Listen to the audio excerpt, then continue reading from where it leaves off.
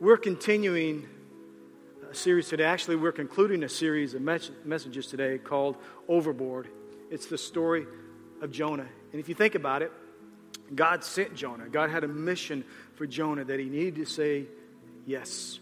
We're going to continue and actually conclude that series today called Overboard. Heavenly Father, thank you for bringing us here today. Thank you for the opportunity, Lord, that we have, Lord, to be a part of your kingdom. We're just a part of your kingdom. Bless us as we continue this message today. And most of all, may we consider to obey your kingdom's call to go into our world, wherever that may be, here or into another world. May we consider your calling for our lives. In Christ's name. And everybody said, I want you to look at your neighbor and say, it's time for you to go. Basically, what we mean by that is to obey God's will and God's calling for your life. At some point in our lives, hopefully, we come to this place where we answer God's call. Now, I grew up Pentecost, and there was this real sense of that God calls you as a minister or a pastor, and God places a calling on your life that it's very important that you don't run from. But I grew up thinking that's for a select few, or that's for people that were called to preach. But we find out that calling is for everyone. That your calling isn't necessarily to preach from a stage, or you might not be called to preach, but everybody is called by God. And when that happens, when you say yes to God's calling, I believe that you begin to walk in God's blessing. And as you begin to walk in God's blessing, God begins to change you. And as God begins to change you, you begin to change your world, or in fact, God begins to change your world through you. And that's why it's important to answer yes to God's call and to walk in His calling and to leave a lifestyle of sin. You don't have to be perfect, but to live and to strive according to God's plan for your life, because God has a calling for your life that goes beyond you. And what happened with Jonah is he was running from that call. In fact, he was being disobedient. He had when God said, Jonah, I want you to go to Nineveh, Jonah disobeyed, headed 2,500 miles in the opposite direction. And you know that story. God had to get his attention. We talked about that in past messages. I'm not going to go into that right now. But in Jonah 3:1, after he decides to change his perspective, God got a hold of him through him being swallowed by a great fish and then being spit up on dry land. The Bible says this, Jonah 3:1. It says, then the Lord spoke to Jonah a second time, get up and go to the great city of Nineveh and deliver the message I have given to you. This time, because he didn't want to be eaten by a fish a second time, Jonah obeyed the Lord's command and went to Nineveh, a city so large that it took 3 days to see it all. On the day Jonah entered the city, he shouted to the crowds, 40 days from now, Nineveh will be destroyed. And the people of Nineveh believed God's message, and from the greatest to the least, they declared a fast and put on burlap, or another translation is sackcloth, to show their sorrow. It was a sign of penitence or a sign of grieving. When the king of Nineveh heard what Jonah was saying, he stepped down from his throne and took off his royal robes. He dressed himself in burlap and sat on a heap of ashes. The 10th verse. When God saw what they had done and how they had put a stop to their evil ways, he changed his mind and did not carry out the destruction he threatened. Now we see that God had a plan for God's man. We see that Jonah actually had a calling, and it wasn't just about him. You see, your calling, that God deals with you, that God leads you, it's not just about you. It is about you, but it's not just about you. And sometimes it's easy to forget that God has called us to a plan and a purpose and a destiny. I want you to look at 2 Timothy 1:8. It talks about it, that God has saved us, but He hasn't just saved us. He has called us to His holy calling, not because of our works or not because of anything that we've done or because we're good, but because of His own purpose and grace which He gave to us in Christ Jesus before the ages began. You see, God had a plan and a purpose for your life even before the world began. He didn't just throw your life together He didn't just say, oh, John's about to be born. I guess we better start thinking about what John's going to do with his life. I'm talking about before the ages began, God had a plan and a purpose for your life. He saved you and He called you before you were ever born. And when God calls you, I believe that it involves three aspects of who we are. And I want to talk about those with the rest of my time. Number one, when God calls you, it's about your purpose. It's not just about your purpose, but it is about your purpose. Your individual, your personal purpose. You have a specific calling. I want you to think about that for a second. You have a unique calling. You have something that is intertwined with what your giftings and your desires and your talents. God has something specific for your life. Can I ask you a question? What makes you unique that you believe that God has called you to do something based on your unique, whether it be skills or talents or desires? Listen to me. You are not just a person. You are a person of purpose. Let me say that again. You're not just a person. You are a person of purpose. You're not just randomly born into this life, into a sea of a mass of millions of people. God is, in all of His infinite power, has made you unique. And what the enemy would like to do is he would like to cause you, or he would like to have you believe that you're this random person, that your life doesn't matter, that what you do doesn't matter, that you can't make a difference, when God has called you, destined you to do something incredible in this life. In Romans 8:29, it talks about that. Listen to how special we are to the Lord. It says, for those whom He foreknew, He also predestined to be conformed to the image of His Son, in order that He might be the firstborn among many brothers. And those He predestined, listen to these words of significance. He predestined, He also called, and those He called, He also justified, and those whom He justified, He also glorified. Listen to me. He didn't just call you. He predestined you before He called you. And then after He called you, He justified you. In other words, He made you right or in good standing with God. And then on top of that, if that were not enough, He glorified you. He made you special. He made you beautiful in His sight. That word glorified in the Greek is, the word for that is doxazo, which means to be celebrated or to bring honor. To celebrate or to bring honor. Now we think about that word.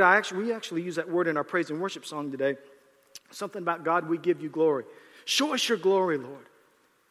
When we say that, we say, Lord, show us your beauty. Show us your honor. We give you glory, Lord. We give you honor.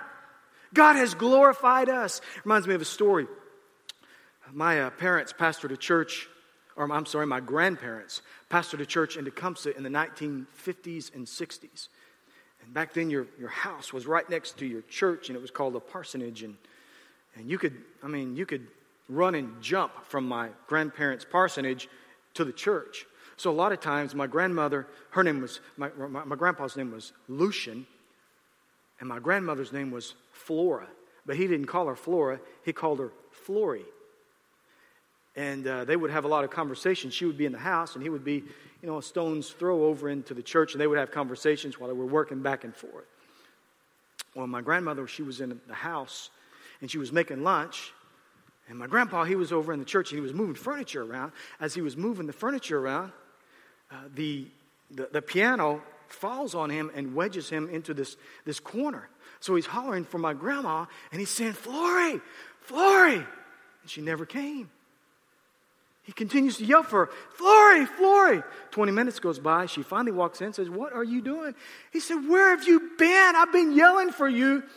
And she thought he was yelling glory. She thought he was having a prayer meeting in there. So, I don't know what you want me to do. Listen, He saved you and He has glorified you. When He glorified you, that means He's taken you from common to uncommon. He's taking you from ordinary to extraordinary. When He glorified you, what that means is you're no longer just special, but you're spectacular. I want you to look at your neighbor and say, man, you look glorified today. Say that to each other tomorrow. Say that to your wife tomorrow. Baby, you look glorified today. Why? For the purpose of His calling. Jonah was an Old Testament prophet that God had chosen for a particular purpose, but he forgot his purpose. And when he forgot his purpose, it corrupted his heart. He didn't want to go to Nineveh, and since he didn't want to go to Nineveh because he hated the Assyrians. If you think of an Old Testament prophet, in those days there was little or no word of God. So God would use prophets as walking words of God. They would illustrate the words of God. They would do weird things. They would wear weird clothes, and they would say things, and they were looked at as oddballs. But God would use them to speak to his people. The prophet would announce certain things to the people, just like he did in Nineveh. He said, in 40 days, God is going to destroy Nineveh. But what happened was he forgot his purpose, and he ran from his purpose. You see, when you forget your purpose, it corrupts your heart. When you forget your purpose, it corrupts your heart, and it may cause you to be disobedient. What is your purpose? Have you forgotten your purpose? What has God called you to do that you might be running from today? Just like Jonah, and he brought Jonah back from disobedience, could God be speaking to you today and bring you back from disobedience that you can walk in your purpose? So God's calling is about your purpose, but God's calling is also about, number 2, is the Lord himself. That God has a plan and a purpose for your life, but God has an eternal and a universal purpose that you may not completely understand. The Apostle Paul talked to Timothy. He said, God has saved us and called us with a holy calling, not according to our works, but because of his own purpose. God has a purpose that we may not completely understand. Ephesians 1:9 talks about this. He says this, God has now revealed to us his mysterious will regarding Christ, is to fulfill his own regarding Christ, which is to fulfill his own good plan. And this is that plan. What is that plan? This is that plan. At the right time, God, he will bring everything together under the authority of Christ. Everything in heaven and on earth. Everything in heaven, not just on earth. We think God's plan is just about what's going on in earth. But there's another eternal plan that we don't know completely about. He says this, furthermore, because we are united with Christ, we have received an inheritance from God, for he chose us in advance, and he makes everything work out according to his plan. Our purpose, our plan, our calling, our walk of faith is in conjunction and connected with what God is doing not only in this earth, but what God has been doing since the beginning of time. You see, we are involved in a world war that we can't even see. Revelation, the 12th chapter, talks about this. It says that there was a war in heaven. Before the world began, millenniums, before we even knew that even anything existed. We don't know when this took place. Revelation 12 says that there was war in heaven, and a third of heaven was fooled and talked into leaving heaven. Lucifer himself led this war. That began what God was going to do. And God is using this earth, and God is using mankind to bring about his will. Now, we don't know everything about this, but God has a universal plan in which he is bringing his plan and his will. So when I tell you that God has a plan, it's about this life, it's about this world, and it's also about the world past, and it's about the world to come. So it's much, much bigger than just our work, our will, and our calling. Am I making sense? Ephesians 6:10 says this. It talks about being strong in the Lord and putting on the armor of Christ. The 12th verse says, for we are not fighting against flesh and blood enemies. We're fighting against evil rulers and authorities of the unseen world, against mighty powers in the dark world, and against evil spirits in heavenly places. That sounds weird if you think about it. But it's true. There is an unseen world that is fighting your life. There is an unseen world that is attacking the church. There is an unseen world that's attacking your family. And the Bible says that we are involved in that spiritual war. And it takes place, and we fight through our prayer life, through the reading and the speaking of the word. So when we say God has a plan for your life, it's all about that war too. It's not just about this earth.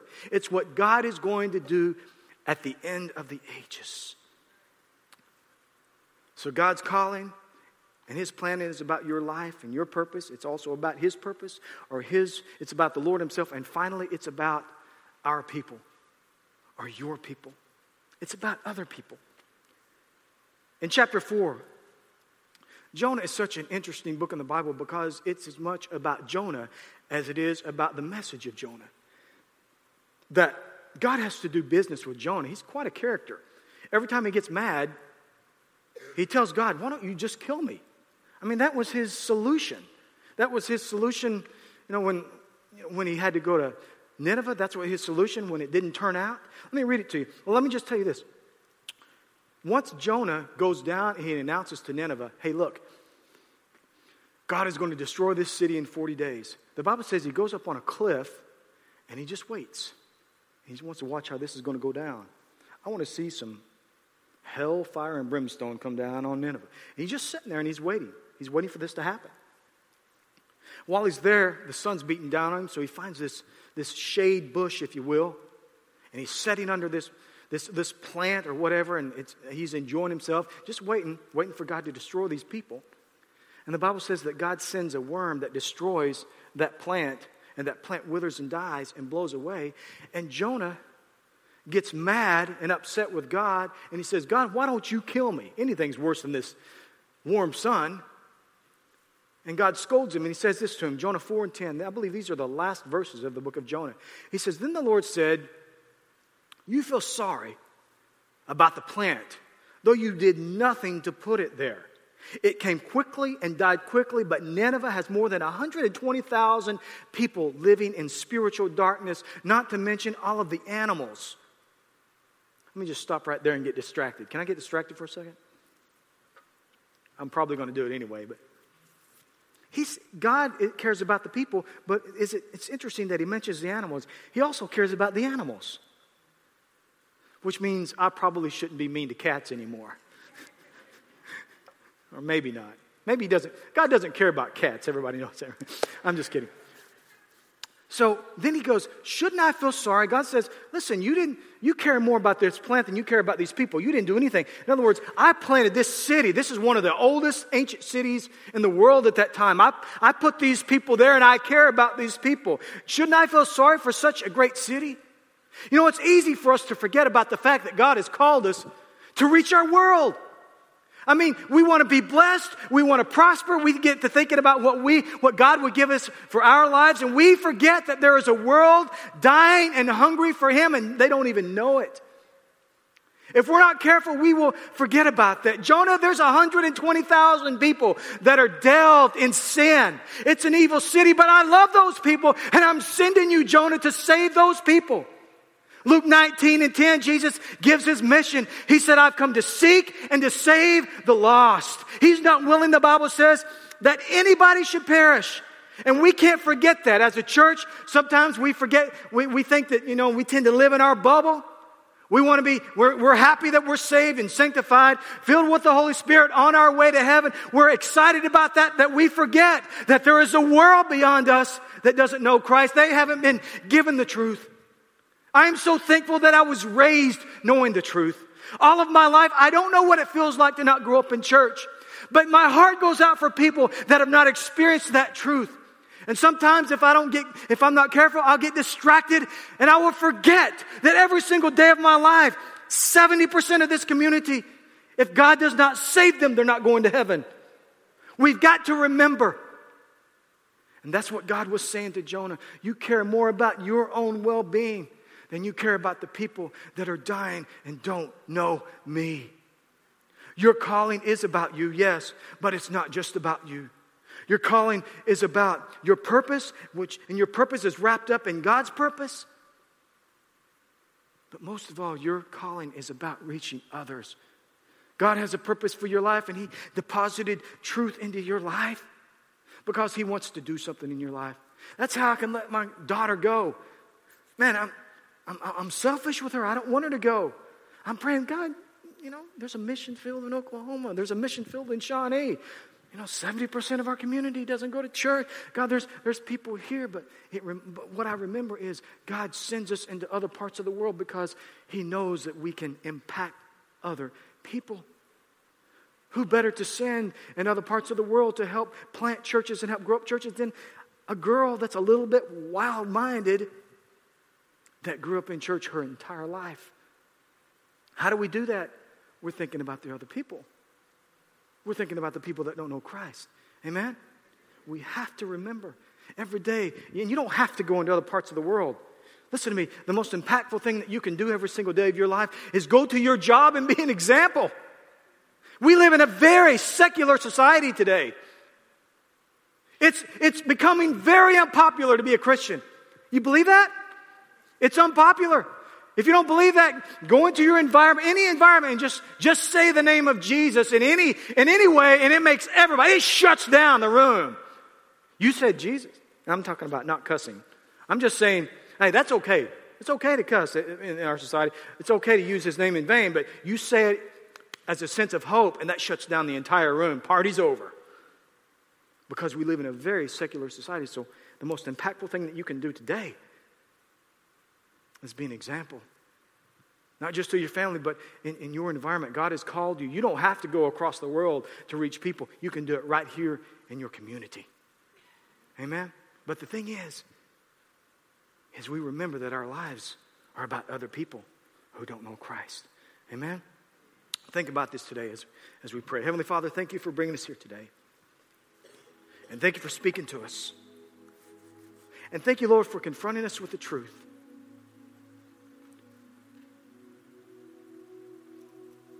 I pray, Lord, that you will speak to every heart and every life. And Lord, I pray that you'll bring about change as you confront us. And I know, Lord, that you're going to speak to people today about our lives, about our calling, about our purpose. And I pray, Lord, that we will answer yes in the name of Jesus. As your heads are bowed, I want to read a scripture to you, then I want to pray with you. 2 Corinthians 5:15 says, He died for everyone, so that those who receive His new life will no longer live for themselves. Instead, they will live for Christ. I think a lot of times we live for ourselves. I just want to say it again. God's calling, it's about you, but it's not just about you. And if we're not careful, we'll head down the wrong path, head in the wrong direction, walk in disobedience. Yeah, we live for God. He's Lord and Savior of our lives, but we'll walk in disobedience as Christians and miss out on the calling of God for our lives. Is that you today? You live for God. It's not about salvation. It's about obedience. Could God be calling you to walk in a certain path? Could God be pulling at your heart that He has a calling and a purpose for your life? Think about that as I pray with you. Father, I thank you for this church, and I thank you, Lord, that we have given our lives to you, and thank you, Lord, that we serve you. Thank you, Lord, for a mission-minded church. And I pray, Lord, that you will speak to every person, that you will speak to every heart. And Lord, I pray for my Christian brothers and sisters. Lord, if there's a change that needs to take place, if there's something that we need to let go of, if there's a path that we need to take, Lord, if there's something that we need to do at home that's causing us, or something that's causing us not to obey your will and your calling for our lives, I pray, God, we release that. And we turn from heading in the wrong direction, like Jonah was. And we follow your path, your plan, your will, and your destiny for our lives. In the name of Jesus, if you receive that, say amen. If you'll continue to bow your heads, I want to pray one more prayer. If you're here and you don't know Jesus as Lord and Savior of your life, for whatever reason, maybe you can say, Travis, I've never given my life to Christ. I've never said Jesus be Lord and Savior of my life. Maybe that's your story. Or maybe your story is, Travis, I walked away from God. I gave my life to Christ years ago, and I walked away from God. There's no evidence of Jesus being Lord and Savior. I've walked in disobedience. You know whether or not you're right with God. You don't need me to say that. If you can say that, I'd like to lead you in a prayer. For whatever reason, today you want to be right with God. I want to pray with you. I won't ask you to stand. I won't ask you to come down here. I won't single you out in any way. I won't embarrass you. This is between you and God. I would like to know if I'm praying for people. I would like to know if people are serious about this. So if you can say that, you can say, Travis, I want to give my life to Christ today. I want to make a decision to follow Christ. And I would like for you to pray that prayer, and we'll all pray it together. Just slip your hand up and slip it down. Can anybody say that? That's me, Travis. See your hand right there. You can put it down. Anybody else? I just want to know if anybody's here that's serious about this. One more time I'm going to ask, then I see your hand right there. Anybody else? I don't want to get in too big of a hurry. One more time, and then we're going to move on. That's me, Travis. I'm going to give my life to Christ today as you pray. And I'm serious about this. Anybody else before we pray? Okay, we're going to pray, and I don't know if I saw everybody. I know we had at least a couple. God saw your hand. God saw your heart. And even if you didn't raise your hand, repeat this prayer after us and mean it with all your heart. Today's the day you give your life to Christ. Let's all pray together. Repeat after me. Dear Heavenly Father, I'm before you today, and I give you my life. Jesus, I ask you to be Lord and Savior of my life.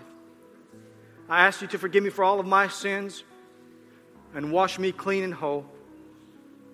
And I believe in you, Jesus, that you died for me and rose from the dead.